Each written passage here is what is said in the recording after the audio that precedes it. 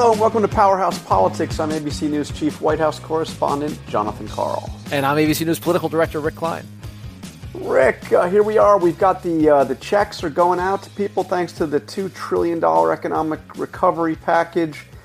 Direct deposits are already landing in people's accounts. I'm sure people appreciate getting $1,200. It's something that is desperately needed in a time when we're seeing unemployment go up at an absolute record pace. And those print checks, I don't know if you caught this, but the print checks are about to go out. And I've got a little bit of information because I just got off the phone with a source directly involved in the process here. And yes, those checks will be signed, not by Donald Trump, by some Treasury official, but they are going to have his name right there in the memo section. Donald J. Trump, President Trump. So that's interesting. Those sound like collector's items all of a sudden. I wonder how many of them will get cashed. So this is, refresh our memory on this, John. Has this happened before? We ever seen the president's name on a check like this? We have, let me look quick. No, we've never seen this. This is an unprecedented thing. And there was some reporting in the Washington Post that this, quoting unnamed IRS officials, that say this could actually delay the process of those checks going out. Now, it may not surprise you, but I've been told by a senior Treasury Department official that that is not true. The checks will go out the beginning of next week, actually ahead of schedule. But this part they are not disputing. The decision to put the president's name on these checks, the decision, which, as you have just pointed out, is unprecedented in American history. I mean, not even George Washington put his name on the stimulus checks. You know what I mean? It just didn't happen. Yeah. So, but the decision to do this was made following discussions between the Treasury Secretary, Mnuchin, and the president over the past 2 days. I'm just wondering, now that means, so I've narrowed it down to two people that decided to do this. I'm told it was not in the works. This was, a week ago there was no plan to do this. 5 days ago there was no plan to do this. 3 days ago there was no plan to do this. This was discussions as the checks were about to go out between the president and the Treasury Secretary. So I've got it down to two people. What's your hunch on which of those two might have made this call? You know what? I could actually see it being Mnuchin. Yes. Making sure that boss is happy. But look, John. So how would that go? So the Treasury Secretary, you're sitting in the Oval Office, sir. We're about to, the checks are going to start landing. The direct deposits are going to go out starting now. The physical checks are going to go out. So you're saying, so it's the Treasury Secretary. So, Mr. President, I have an idea for you. We'd have to act quickly because they're about to be mailed out, but what do you think about putting your name on these checks? Would that be a good idea? Oh, Steve, I could never. No, never. I would never. No. To me, this little slice of this response tells a much broader story, John. It's one that you've been witnessing every day in that briefing room. What you're witnessing, though, is a president who is personalizing everything. I mean, this week in particular, the way that he has sought out basically a new enemy every day. It's the Democratic governors, it's China, it's the WHO, it's Joe Biden, it's the media. And the way that he has sought out those enemies to portray himself as a hero, explicitly so in a campaign-style video that played there in the briefing room, to me that is extraordinary. And putting his name right there on the checks is of a piece with that. Obviously, a lot of presidential leadership is on display at this moment, but it isn't all about him. He continues to make it about him, though. The way that he has framed these discussions, the way that he's framed the federal government's reaction is incredibly Trump-centric. I mean, it's really something else. I was there in the front row when he played that video, which, I was a little bit dumbfounded watching. I've never seen something like that. This is the White House briefing room. There are sometimes charts that go up on those screens. You could air a video, but this was like a campaign commercial. This was like a long campaign commercial. And in fact, our folks on the Trump campaign, Will Steeken, noticed that there was a section of this video that was like looked to be literally cut and pasted from a Trump campaign ad. So my only question was, who made this thing? I mean, remember back in the days when we used to concern ourselves with something called the Hatch Act? Mm-hmm. I remember that thing. About government employees can't use government resources and government time to work on political campaigns. Do you remember this? I do. So he acknowledged this campaign commercial, which that's the way it appeared to me anyway, was done by White House staff. Dan Scavino and company, and perhaps the White House Communications Agency, which is, it's really something else. But what I noticed was, as he was doing this thing, before he played the video, he did this long preamble about what a great job they've done and all the things he's done, since the pandemic hit, and he, you can't make it up. He says, we're going to play this, and then we're going to get back to the subject here, which is how great we've all been doing. How does this happen? At a moment where Americans are dying in record numbers, the hope of flattened curves are out there, but you've got a president who seems to be itching to reopen the country, and he had an odd couple of days this week, John, that you were there to cover, where first he said last week that it would raise constitutional issues for him to try to force a governor to shut things down. Then he suggested that he had absolute authority. In fact, he said that absolute authority to reopen states, and then came back to the position that he'd be working with governors, perhaps allowing them or giving them some kind of a time frame to reopen things.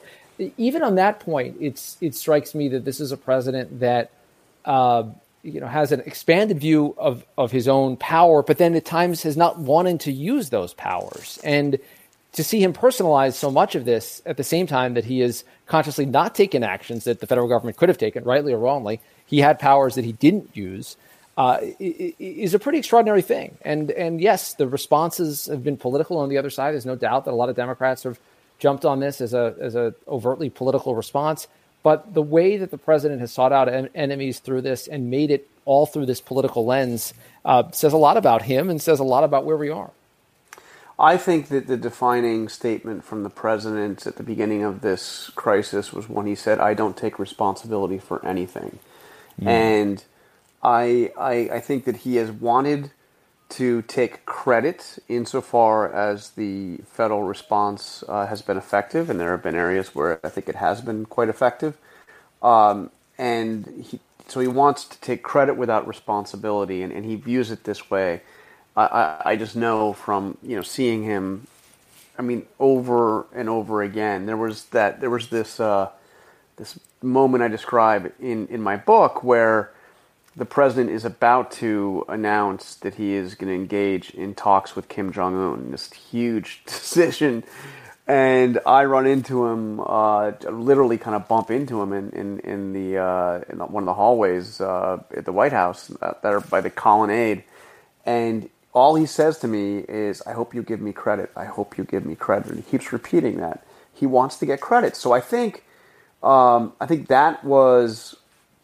So let me try to play this out. The first point was where he said that from a constitutional perspective, it is up to the governors whether or not to shut down. I think that on one level, that made sense. They're closer to what's going on. It's they have a better sense of what's happening in their states. Maybe okay, but I think that he also did not want to take blame for the economic repercussions of a decision to shut down. So now as you're turning to a decision to open up, and he believes there's going to be this massive economic bounce back when we open up, this pent-up demand is suddenly going to, be let loose, and we'll be back to where we were. I think there's a real open question whether or not that's the case, but that's the way he sees it.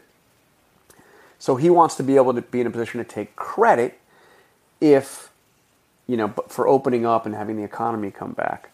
But I think we saw him back away from that because there was a realization that that's all fine and well, but what if the disease comes back? Right. What if we end up in a situation where the pandemic, once people start going back to normal life, comes back maybe even worse, which of course is what happened in the case of 1918 with the Spanish flu. So that's why I think, in part, yesterday he was like, well, look, it's going to be ultimately, we're going to support and work with the governors, and, they'll ultimately make the call. But it was a real zigzag. And I think that a lot of it is really tied up into what blame and credit he gets. Yeah, and I think from a political perspective, the Biden campaign has been taking a lot of heat of late for not being out there more. I actually think there's very little, though, that Joe Biden could say or do that's going to impact the politics of this moment. Not because the politics are irrelevant, but because the president's own performance are going to dictate the politics of this moment. It's going to be how many people lose their lives, how many people lose their jobs, the decisions, maybe many of which are still ahead of the president, that could impact and are likely to impact how this all lands politically. And John, I want to ask you something that it's a little bit of a personal question, because you're one of the few who is right there on the front lines of reporting what this White House, what this president is saying. And I've just been struck by these briefings, some of them very, very long briefings. How much 2 hours and 24 minutes was the one the day before yesterday. And what's the count overall? Something like 40 hours of presidential briefings over the last month, I believe. Yeah, we're now north of 40 hours now. Yes.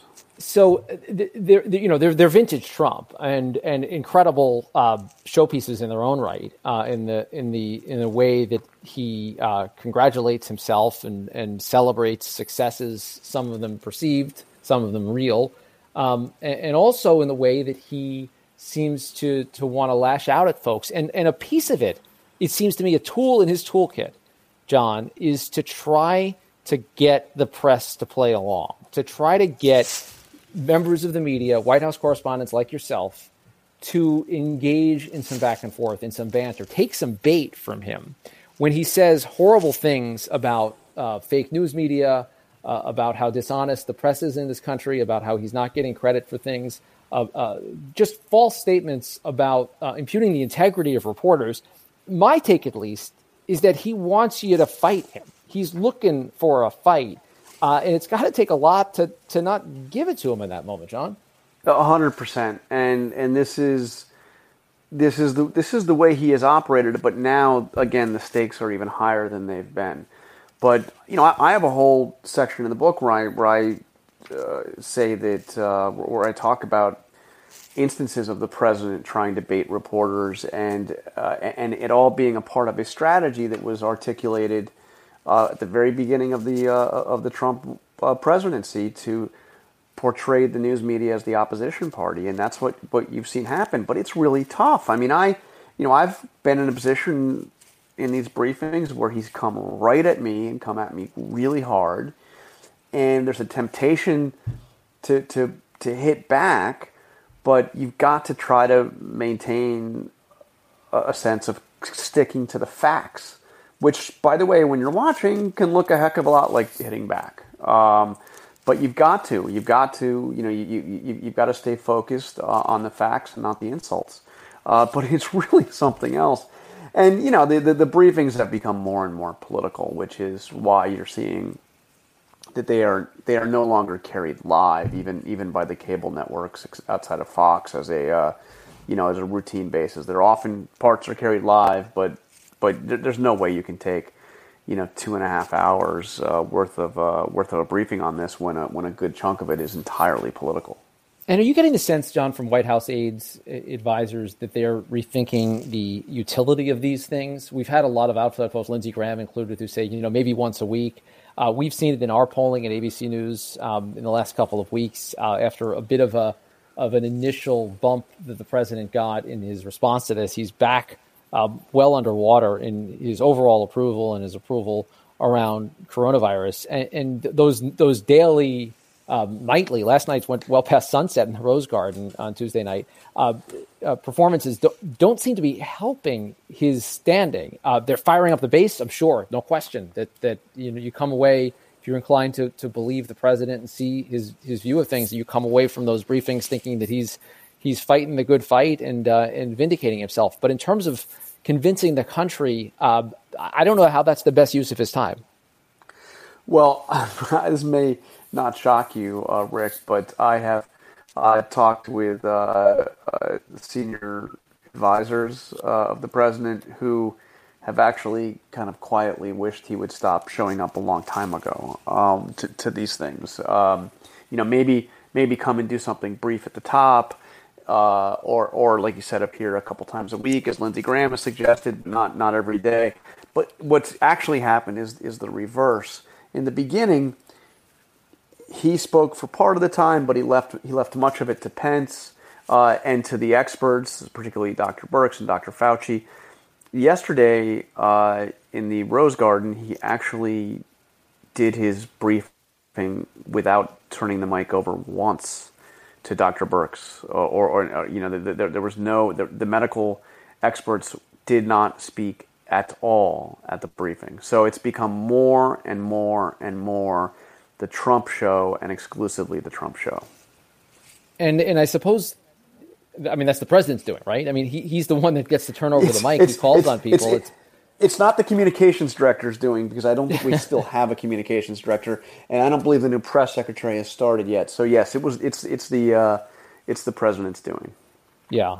And look, it's been a moment where you learn a lot about leadership in this country, and there are a whole lot of governors that have put themselves forward as faces of this, and gotten pretty high marks for the response. Some more than others. It's been uneven. Lessons in federalism, lessons in what the federal government can do versus state and local governments. Yep. We're learning these just about every day. It's a horrific story in so many ways, and I continue to think, John, that the biggest decision points could come on the other end of this, because this push now to reopen the country could ultimately be more consequential, not just in terms of the economy, that's secondary to this, but in terms of lives. I mean, you mentioned the very real possibility that there's another set of peaks, and a danger around complacency. We heard from some governors in the last couple of days warning that the weather's getting nicer. People want to be doing things. You can't. It's not the time for that. And there will be a push. We're seeing it already bubble up in lots of conservative circles. A push to say, let's get things going again, and at least get parts of the economy moving again. And maybe that has merit, but it does carry a good degree of risk. And this is an active debate inside the Trump White House.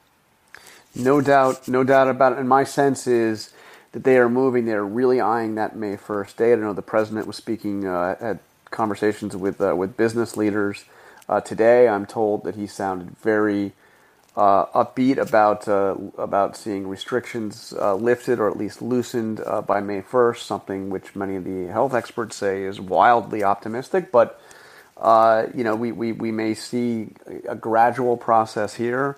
As we've said before, Rick, the president ultimately at the decision points has, to this point, listened to the medical experts, and I'm sure he's going to be listening to their input again. Whether or not he takes their ultimate advice this time, I don't know, but I agree it will be. Well, he has said it himself.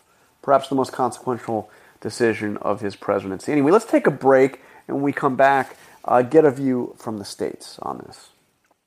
Welcome back to Powerhouse Politics. We're joined now by Jay Inslee, the governor of Washington State. Governor Inslee, thank you for joining us. I want to get right to the biggest decision point that you have had probably since this crisis has unfolded, as when to reopen your state. You've talked about this isn't like flipping a light switch. We don't just all go back to work. So how is this going to play out?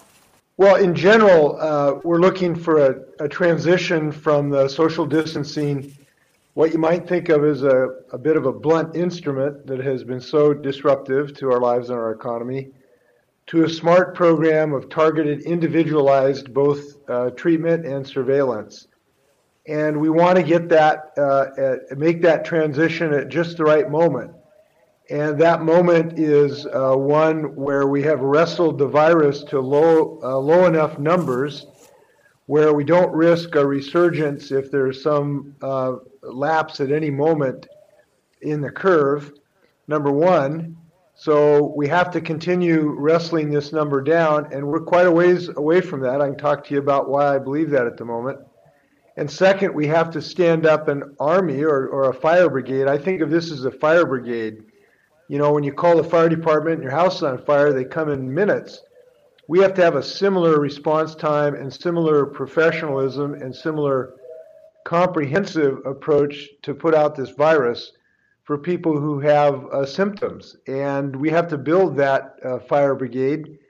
And we're in the process of doing it right now. And that has to be up and running and effective in every little nook and corner of our state in order to switch from the social distancing strategy.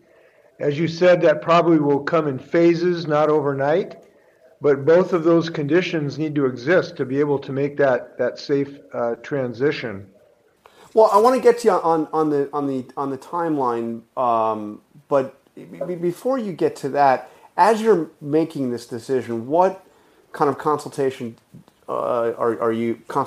with the federal government? I mean, we saw President Trump declare that he is the absolute power on all this, and then he kind of seemed to walk it back yesterday and said ultimately the governors will be making the choices, but with his permission, I suppose, is the way he was playing it out. But are you talking to the president, or to the president's team, to the coronavirus team? Are you watching any of these briefings? He insults you. For some reason, you seem to stick out more than just about anybody in terms of his insult list outside of the press. Are you paying attention to what they're saying at the White House, and are you talking to them as you make this decision? Well, we're certainly not paying attention to just kind of the background noise of the president's, disparaging me. We have a higher responsibility, so we just treat that as background noise. Although I did find it interesting that the president described the governors as involved in a mutiny, and he gave us authority to do what we've always had authority to do in our states. It was kind of like Captain Bligh giving Fletcher Christian authority to sail off to Pitcairn Island. So I think we're in pretty good shape right now in our working relationship with the administration. Look, we have a lot of very positive working relationships with the federal government.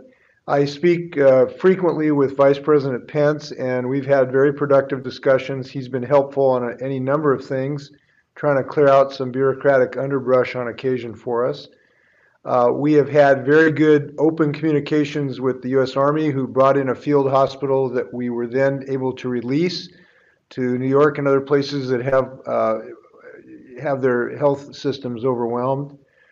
We have had right now great cooperation with the Public Health Service, who today have about 80 members in strike teams we bring in these strike teams to our long-term care facilities that have COVID positive in our state, which is very, very helpful to make sure we have the nth degree infection control in them to the highest standards.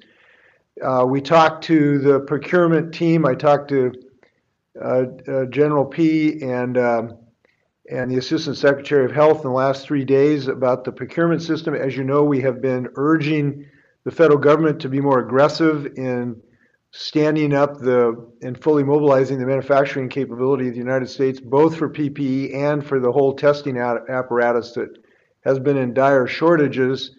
We've had good communications with them. We are pleased that they are beginning, I think, to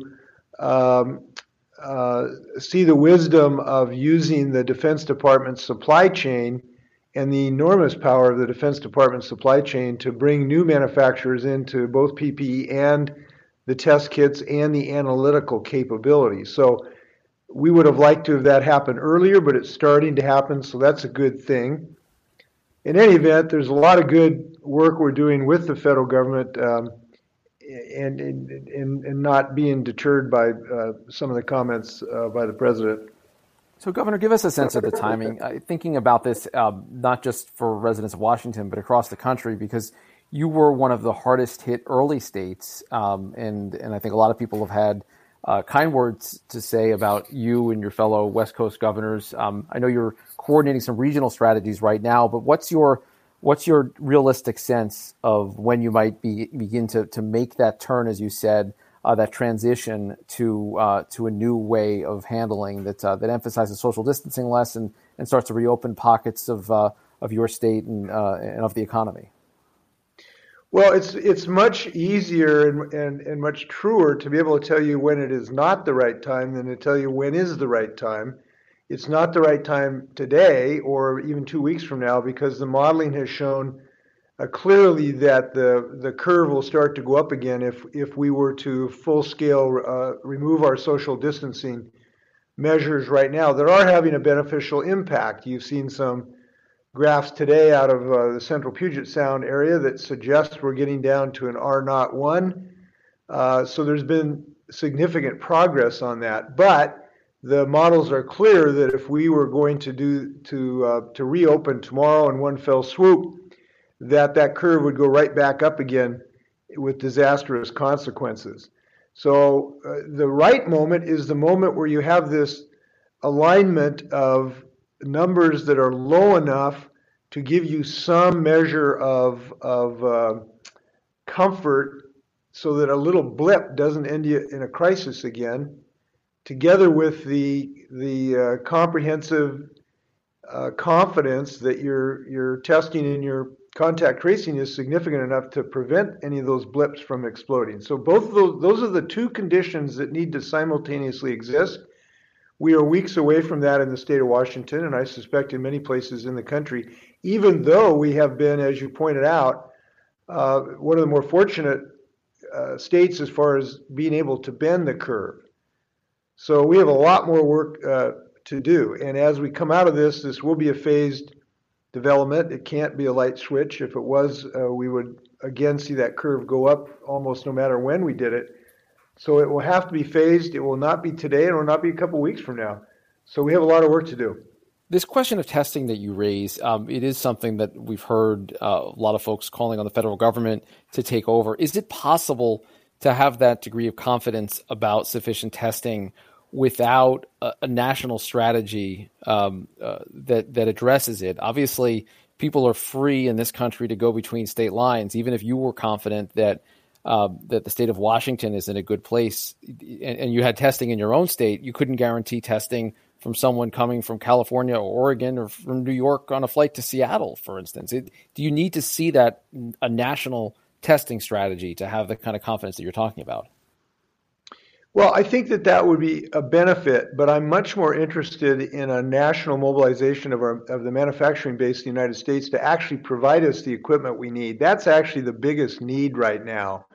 If we could fully mobilize all of the incredible technology that we have in this country to get us things as easy as swabs to viral transport medium to canisters, to the machines that do the analysis, that's really the immediate need. And that is a dire need. I'll just give you an example. Last Friday? It may have been a few days before that. We had a guy who works for our state lab had to drive 300 miles from Seattle to Spokane, Washington, pick up 40 vials that have this transport media in them, driving back 150 miles to Yakima, Washington to try to test people in a nursing home that had COVID-19 get into it. That's how dire this is, trying to get even the most basic equipment that starts the testing program. And as you know, to have a completed test, you have to have the whole system in place. And if there's any missing link, that test doesn't get done. And we have been bedeviled by that circumstances. When we first started this endeavor, we didn't have nearly enough of the analytical capability, the people that actually run the tests.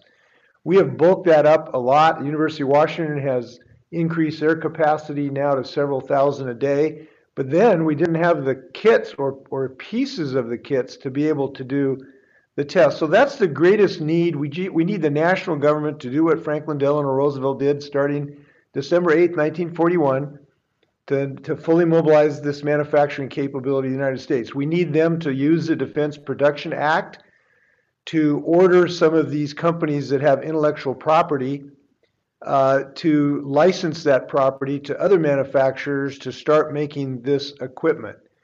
Now, in speaking to the Assistant Secretary yesterday, he indicated that that the government is considering doing some of those things, and I would welcome that, and I'd urge them to hurry in that regard. So it's the manufacturing that's the number one need from the federal government right now. A national strategy as to who is tested and when, that could be beneficial, but it's the secondary need at the moment.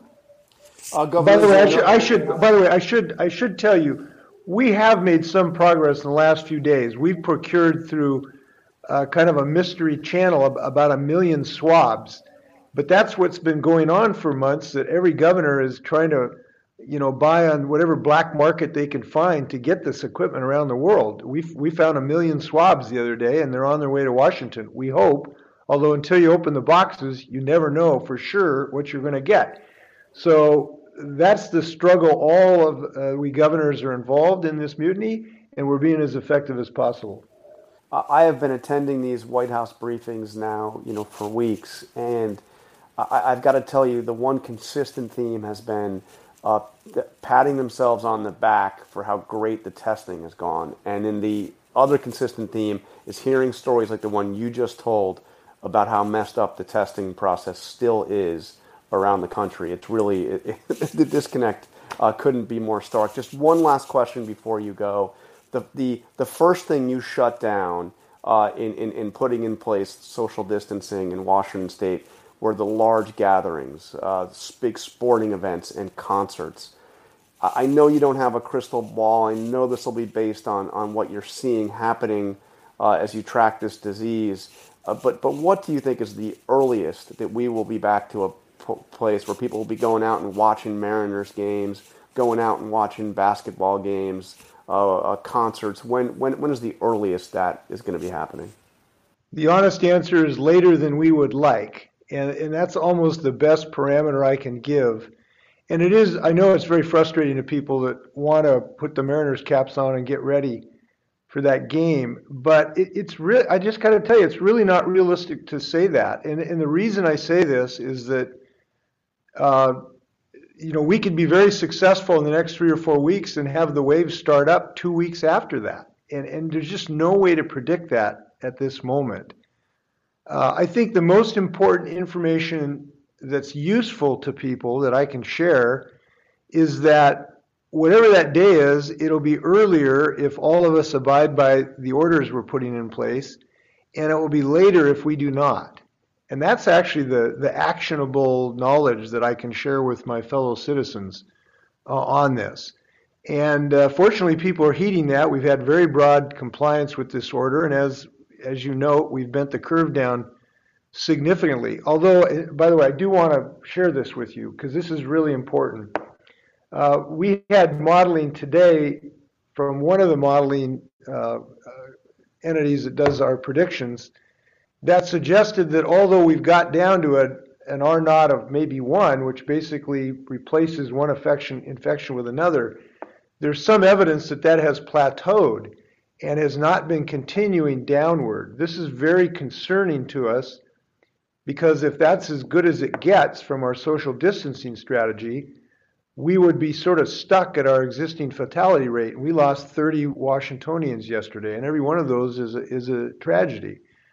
So the epidemiological evidence is the evidence and the data we have to look at, not some other political calculus here. And that is still very concerning to us, even in Washington that has done relatively well relative to other states. So we got to keep our eye on the ball on this big time. All right, Governor Inslee, thank you for taking some time out of your day to talk to us. We really appreciate it, and we'll talk to you again soon. Good luck. Thanks for hanging in. Thanks for hanging in these press conferences. We're gonna mint a medal for you guys after this is over. It's something else. All right, thank you, Governor. Yeah, thank you. Thanks, Governor. All right, Rick. He couldn't give an answer on that last question of when we're going to be out at major events and concerts and sports games, but it sure doesn't sound like we should be talking, about post All-Star break. It's going to be a while. It's going to be a while. Yeah, the Nationals. Hey, Rick. The Nationals will remain champions a little while longer.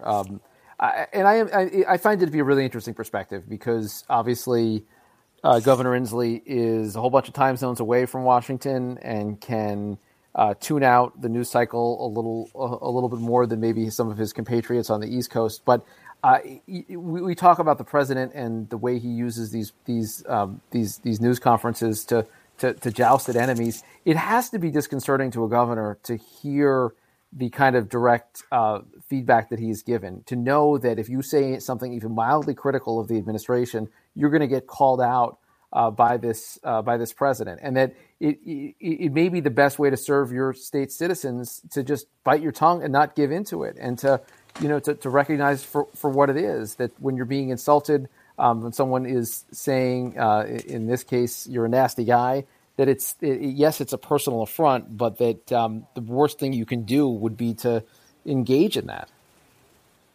Well, look, Inslee had no chance to go in the mode that some others have taken of praising the president repeatedly. I mean, Inslee, if you remember, during one of the early debates, when the question was asked of all the candidates, what is the greatest national security threat facing the United States? Some said climate change. Some said, I think Russia might have been an answer, or terrorism. Do you remember Inslee's answer? I do. It had Donald J. Trump. I bet Donald Trump remembers that answer too. What do you think, John? I think he remembers it even more than you do. All right, I've got to run to. We've got a briefing that I'm going to run to. It's in the Rose Garden today, and we will be back maybe even before next week with I think this could be an emergency podcast situation later this week. But thank you for listening to Powerhouse Politics. Thank you to Trevor Hastings and Avery Miller and our entire Powerhouse Politics team. Talk to you soon.